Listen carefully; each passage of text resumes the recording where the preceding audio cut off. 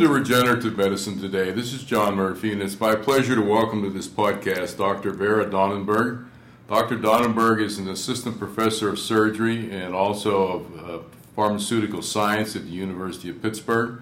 Dr. Donnenberg, it's a pleasure to have you on Regenerative Medicine Today. Good morning. It's a pleasure to see you.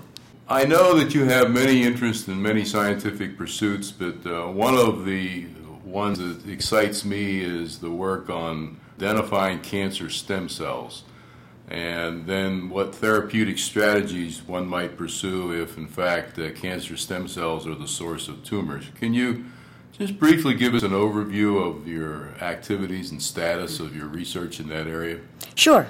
The reason why cancer stem cells are so exciting to us because they lie on the interface between cancer, oncology, and regenerative medicine. And the reason for that is that they seem to be the cells which are responsible for regenerating tissue upon injury, but also probably for regenerating tumors or even generating new tumors at the time of tumorigenesis. I've heard the analogy, which I'll share with you and our audience, and you can tell me if, in fact, this is an accurate description. And the analogy is that if you had a tumor with, for the sake of this discussion, 1 million cells, and you, with chemotherapy and or radiation, destroyed the tumor, or tried to destroy the tumor, and you destroyed 999,000 of the million cells, but you didn't kill the cancer stem cell, you still have cancer. Is that a fair lay description of what we're dealing with? That's exactly what we're trying to study, and that's exactly what we hypothesize. The reason for it is that all therapeutic modalities currently used to target tumors are designed to spare the normal tissue stem cells. And the reason for it is because you would like to kill the tumor, but you cannot harm the patient irreparably. So what happens, you might shrink the tumor, but the cells which you cannot affect are the normal tissue stem cells which are around the tumor, and they should repair the tissue along the same ways you might not be able to kill the cancer stem cells. Now, cancer and tumors are not exactly the same as normal tissue. They are different in a couple of ways. One, that we can think of them as aberrant tissues, or tumors are caricatures of normal tissues from which they come. So maybe it's not exactly the most primitive pluripotent stem cell which gives rise to its progeny and then the tumor itself. Maybe the cell responsible for tumor growth is a cell somewhere along the path which either hijacked, which means reacquired through mutations, which are changes or mistakes in DNA, and it reacquires properties of stem cells. The properties are self-renewal and protection, and maybe even multipotentiality. If I continue my lay analogy, this one remaining undestroyed cancer stem cell in my million-cell tumor has different resistance to the traditional chemotherapy and radiation. So again, I'm checking to see if this hypothesis is correct. Is that so? Yes. We have looked in culture, or what we call in vitro, which is a system where we actually remove tumors and normal tissue from patients, which donate this tissue for research as well as the tissue for clinical diagnosis. We take these tissues and we dissociate them and we treat them just like they will be treated within the patient. And we see who survives, and from the cells, which are the cells which survive, which are capable of dividing and making more tumor-like structures in vitro. Unfortunately, we are also able to do these to do these studies in patients which we get tissues before, during, and after therapy. And what we see that even though the tumors might shrink, the cells which are left at the end of chemotherapy are very mild, very normal-looking stem cells. However, when we take these cells and inject them into immunocompromised mice, which are capable of culturing or of propagating human tissue, we can see that those are the cells which will initiate growth of human tumors in animals. This is a significant discovery from my perspective, and I believe that there are different modalities for different types of cancers. Are there some cancers that this pursuit that you're following is more applicable to? Well, this is actually a generalizable concept, and this concept really comes from the hematologic malignancies, where because of very clear pattern of differentiation of the most primitive bone marrow stem cell into the various blood lineages, we know the morphology and we know the expression of the various markers associated with these lineages. And what the hematologists have done, they have traced the mutations which are responsible for the particular malignancies, for the particular lymphomas and leukemias, and they trace them back up this tree to the most multipotent hematopoietic stem cell. Many of our listeners have interest in topics we discuss here because of afflictions that either they or their family might have. So one of the typical and frequent questions we receive to the podcast is, what's the status of this relative to clinical use or even clinical assessment? What can we do, basically? Well, this knowledge is important two ways. One, it's for diagnostic purposes, because we need to know that whether this happens to every single person with every single kind of therapy. And we need to monitor the patients. There have been a slew of new tests which measure circulating cancer cells, but with the new knowledge that not all cancer cells are created equal, only a small subset of those cells are actually capable of propagating new tumors. We know what these cells look like, we know what markers they express, and we can trace what is happening in patients in vivo. Because we can look at the scenario. We give patient chemotherapy, the tumor shrinks, and the stem cells, which are capable of dividing and generating new tumors, might not immediately do that. They might actually sit, they might not proliferate, because that's not what stem cells normally do. They're quiescent cells, and they can be in this dormant state for a year, 5 years, or 15 years.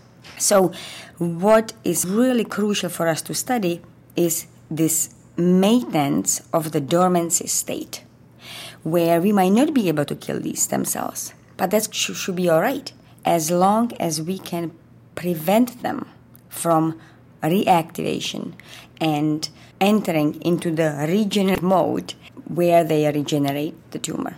So I understand that this is still a piece of science in development or in progress, but what else needs to be done before someone might be able to try this new strategy for certain types of cancers in patients? Well, this is still at its infancy. This is a research notion. This is a notion which has been with us for a long time. It was initiated in the area of hematology, and now the same concepts are being applied to epithelial tumors, which are the tumors of breasts, ovaries, lung, esophagus, and what else is of epithelial lineage. And at current state, we are not targeting these cells because we don't know the clear differences between normal tissue regeneration and cancer regeneration. So we don't have clear idea how to spare the normal stem cells and how to target the cancer cells. Ideally, and this would be true for any kind of compound as well as cancer vaccine, the cancer stem cells will be aberrant enough that they might express certain proteins or activate certain pathways which are different from the normal tissue stem cells, which will enable us to then directly target these cancer stem cells. Now, this is a tall order because most cancer or anti-cancer therapies are given systemically. And we have to make sure not that the compounds or the vaccine targets the right cells, but that the treatment actually gets to all the remote parts. The other thing is what we don't know yet. The concept comes back to it's not the primary tumor which kills the patient. It is the metastasis. That's what we are having very difficulty treating because we don't know necessarily where the metastasis is going to occur and when it's going to occur. So it has a temporal part as well. So the thought is, when would you start treatment? When the metastasis occurs, or should we start treatment upon the initial diagnosis? So all these pieces will have to be put together in order to come up with a different strategy. But this is what I believe is the most important part of it, that for the stem cell field contributing this knowledge to cancer, we are changing the current thinking about cancer. We are changing the idea of what cancer is. And the understanding the regenerative component to cancer will allow us to come up with different therapies targeting the dormant cancer stem cells, which may be disseminated and which may be just 1, 2, or 3 cancer stem cells lodged in the liver, in the brain, or in the lungs. So it's an interesting strategy because you don't know where the metastasis will take place. The idea is to have a vaccine to prevent that event from occurring, as opposed to just trying to target cancer stem cells that may be in organ X, Y, or Z. That's correct, because most of the disease, the biggest trouble with this disease is that we get it after it has time to grow. When we see patients come when they already have a physical side effect of the tumor growing either on the lungs or breast or somewhere else. And it is crucial, that's why it's so crucial today to have early diagnosis and early intervention. And we would like to take the same concept to the treatment of metastasis, whether it's a vaccine or whether it's a therapeutic modality, which one takes immediately after excision of the primary tumor. So this is quite fascinating, and as I indicated earlier, it's a major change in philosophy about what causes cancers and how you might treat them. And to answer my own question in terms of the availability of this to treat patients, that it's clear that you are at least in the process of making a major leap in terms of the first step along this pathway, but as you've indicated, there's a number of other steps that need to be accomplished before this can be clinically available. That's correct. Okay.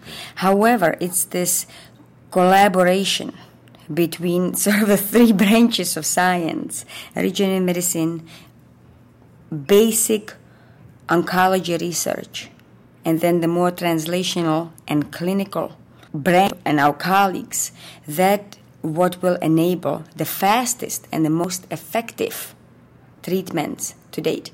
And as there are multiple companies which are not just interested, which are actively pursuing new therapies which are directly targeted to the cancer stem cells, whether it's vaccines or whether it's particular pathway inhibitions.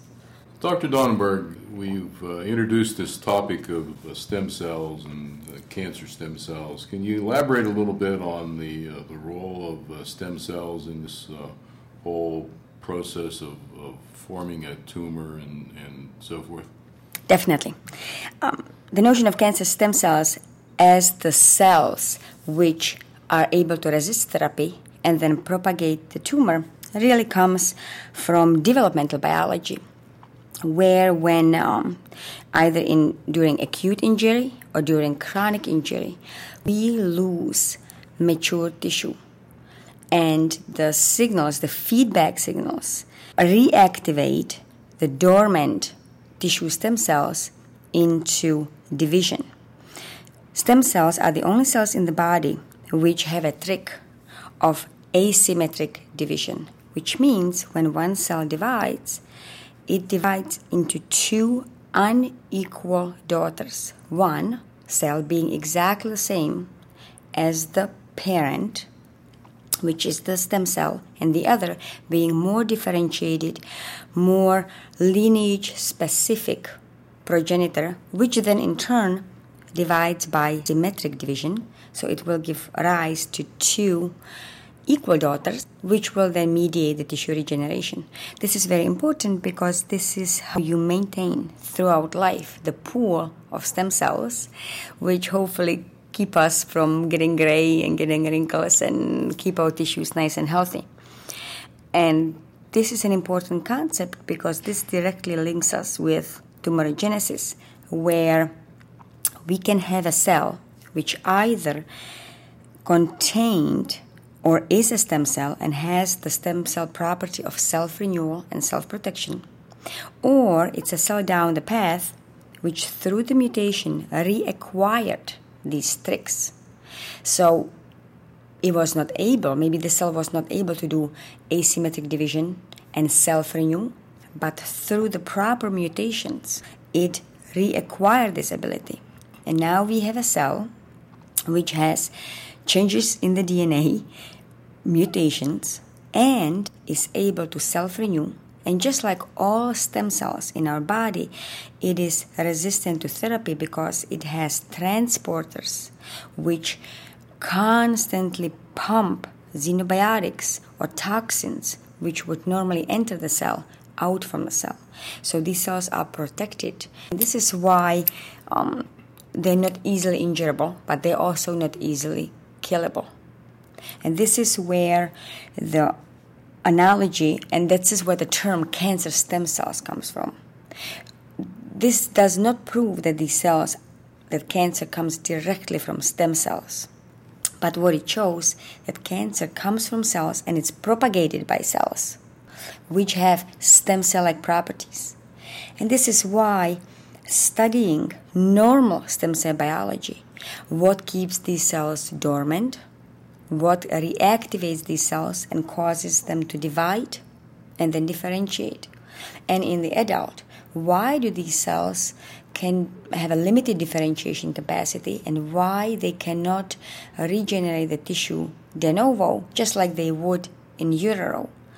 These paths are critical because they are directly applicable to cancer biology. Because if we understand what happens in normal, we can detect the similarities or the dissimilarities in this process in cancer and target these cells more logically, target these cells specifically while sparing the normal tissue stem cells. This is something which we don't have. There are therapies which are not currently available. The only therapies which do target currently the cancer stem cells are surgical interventions, because you hope that given early diagnosis, these cancer stem cells did not have time to disseminate and you take them out with the tissue. However, it is not the primary disease which is the culprit. It is not the primary disease which ultimately kills the patient. It is the metastasis. And again, from developmental biology and from regenerative medicine, understanding what triggers stem cell division is necessary to understand what happens when you have been tumor-free for 5, 10, 15 years and suddenly you have a relapse. Is it because you went skiing and you broke your leg and the signals which are involved during acute injury and then chronic tissue repair of the bone and the vessels in the broken leg, are these the same signals which are reactivating the dormant cancer stem cells? This is crucial because this also links another branch of biology into cancer and regenerative medicine and cancer stem cells, and that's inflammation. The role of inflammation in tumorigenesis. These go hand in hand inflammation, whether it's for esophageal cancer, chronic inflammation associated with chronic reflux, bowel inflammatory disease. How is that associated? It's a key predisposing factor for colon cancer, ovarian cancer, and the inflammatory process by which the follicle ruptures. It seems that all these processes are generalizable processes in the body which are hijacked or are maintained during tumorigenesis. To summarize what you just said, that cancer starts with an insult. It could be a physical insult, it could be a chemical insult. But it's some insult in the body that starts this inflammatory process and this cell division sequence you just described that winds up with a cancer. Or just being unlucky, having familial mutations which were passed on to you, which can predispose you to cancer. However, cancer, it's a multifactorial disease. Having a one mutation doesn't mean that you will have cancer. You have to accumulate the cell, the right cell has to accumulate the series of mutations. The cell has to be self-renewing, it has to be protected, because if you can kill it with toxins, the cell is killable, is dead, and it's no longer capable of tumorigenesis. So it's a process which happens over time, and this is the exception of childhood cancers, which are mistakes basically during embryogenesis and during fetal development. As we age, we accumulate damaged cells which were repaired maybe incorrectly, and we see dramatic increase in cancer. So it's not just the inflammation. Those are probably just the signals which are being used to then take these cells and have them divide and make a mass. The other distinction between what we would call cancer stem cells and normal tissue stem cells is that they have slightly different jobs or job descriptions. In normal tissue, the pluripotent stem cell has to divide, generate its progeny, which then has to generate not just one tissue. It has to generate epithelial tissue. It might have to generate the vessels which feed the epithelial tissue. We have to have the tissue innervated. There is a very structured effort. It has to maintain the structure of the tissue. The problem with cancer is that the cell, all what it has to do is to divide and generate bulk of the tumor. No structure is needed. And this is what is another very important concept in oncology. It's not just the differential killing, or there might not be differential killing, between normal tissue stem cell and the cancer stem cell. It's also the timing that the cancer stem cell already has to survive and then spew out more of its progeny. But in normal tissue, the stem cell has to regenerate the tissue in a very organized architecture. And meanwhile, probably the functionality of the tissue the stem cell is regenerating, it's been terribly compromised. So it's this kind of a race which sort of gets us at the end with the metastasis. While we're treating the tumor, we're trying to kill the tumor cells. We don't have specific compounds for that, so we're also injuring the liver. So we're compromising the liver's capability, and what is ultimately what the patient ultimately succumbs is the loss of liver function. So based on what you've just shared with us, I could imagine that there could be an issue of causing more problems with reconstructive surgery. Is that a correct hypothesis? That's a fantastic question. This is actually something which the reviewers of our grants have asked. What happens when tumors hijack the normal regenerative signal for their growth? So what happens when you have a primary tumor which has been successfully removed, but you might still have some tiny occult 1, 2, 3, 10 cell metastasis, and you decide to regenerate this tissue? The way to test this, and this is again going back to early work on tumor stroma, what earlier scientists saw is that even though the normal cells which feed or support the tumor growth had no genetic mutations. They contributed to the tumor growth in an aberrant way. The vessels within tumors are what we so far hypothesized of normal tissue origin, but yet they don't have the morphology of normal tissue vessels. And we and other scientists have done simple experiments. We take out the tumor cells which have the mutations. We take out the normal supporting stroma and the tumor supporting stroma, and we swap the two. And what we see in culture, that when you take tumor cells, see them normal tissue stroma, these cells behave quite normally. They still have genetic mutations, but they don't make the bulky disease. Whereas you take the tumor cells, you put them back into their tumor supporting environment, and there we will get bulky disease. Now, what happens then when we have occult metastases and we put in normal tissue? Just we would like to regenerate maybe more normal appearing breasts. When we did this experiment in culture, no doubt that when we add regenerating tissue, the tumor stem cells started to divide.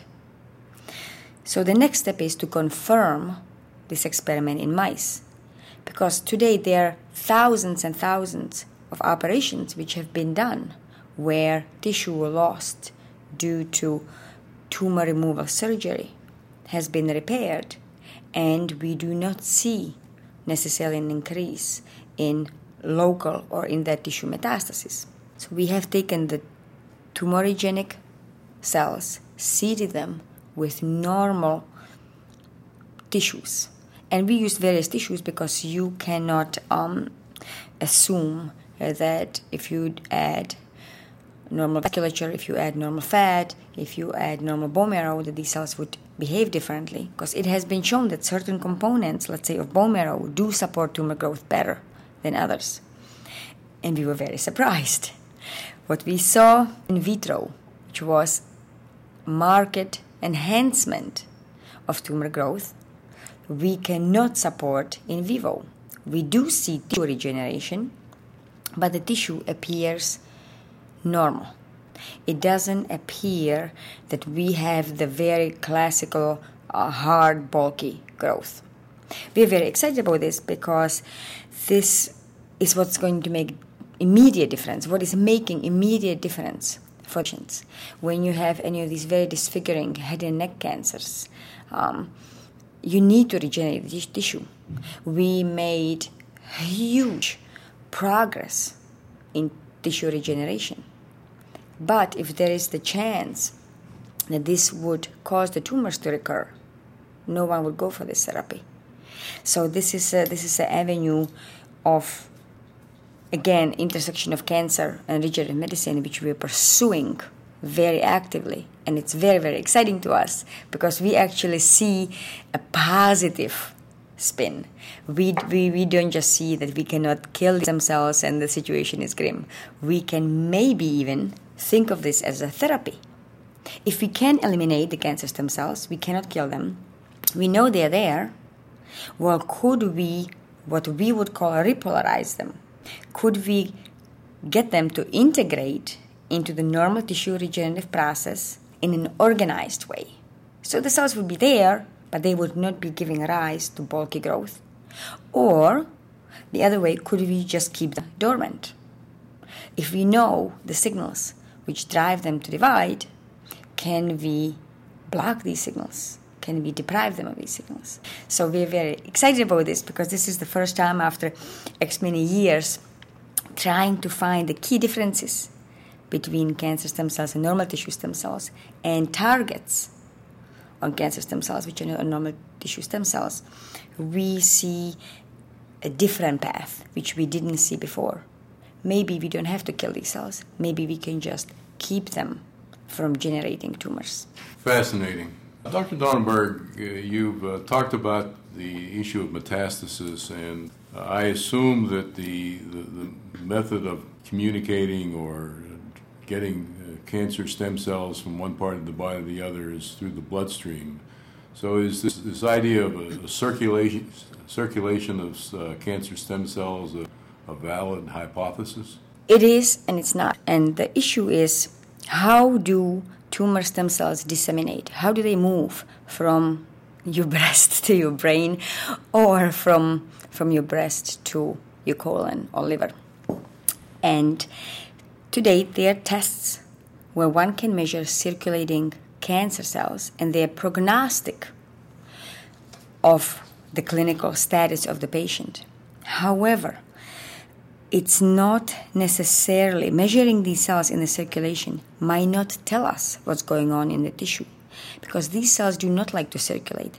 They reside and they grow in tissues themselves. So what you see in the circulation, it's more like what cars or what population would you see on a highway between the two cities.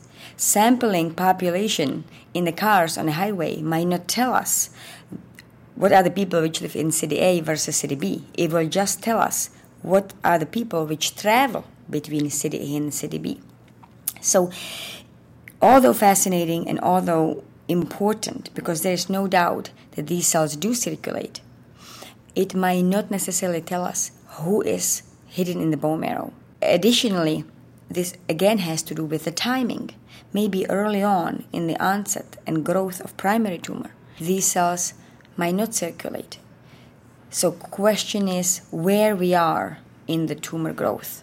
When you have large tumors, when you have very aggressive tumors, you might see more of those cells circulating, but it might have nothing to do with the biology of these cells. It might have more to do with the size of the tumors.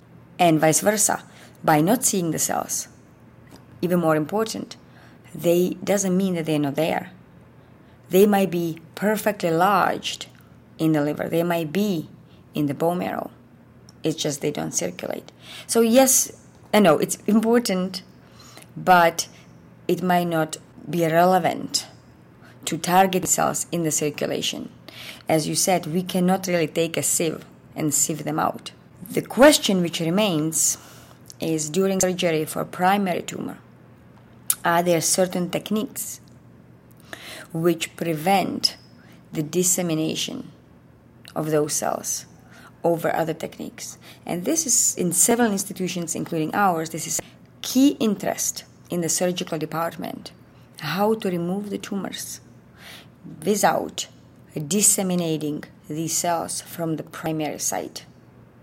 So that is area of active interest. Well, Dr. Dannenberg, it's been most fascinating discussion in terms of learning about your research and this new paradigm that you're pursuing with your colleagues relative to cancer. I also appreciate overview that you provided of cancer, both in terms of the development of tumors and the most critical issue in terms of spreading cancers throughout the body. I will post on the podcast website links to some more information about Dr. Dannenberg and her interests in her laboratory. And as we conclude, I'd like to remind our listeners that we cannot diagnose problems by the internet, but we do welcome your suggestions in terms of topics to cover. You can reach us at mail@regenerativemedicinetoday.com. And again, as we conclude, I'd like to thank the McGowan Institute for Regenerative Medicine, which sponsors these podcasts. Until we meet again in 2 weeks with another interesting and exciting interview, best wishes.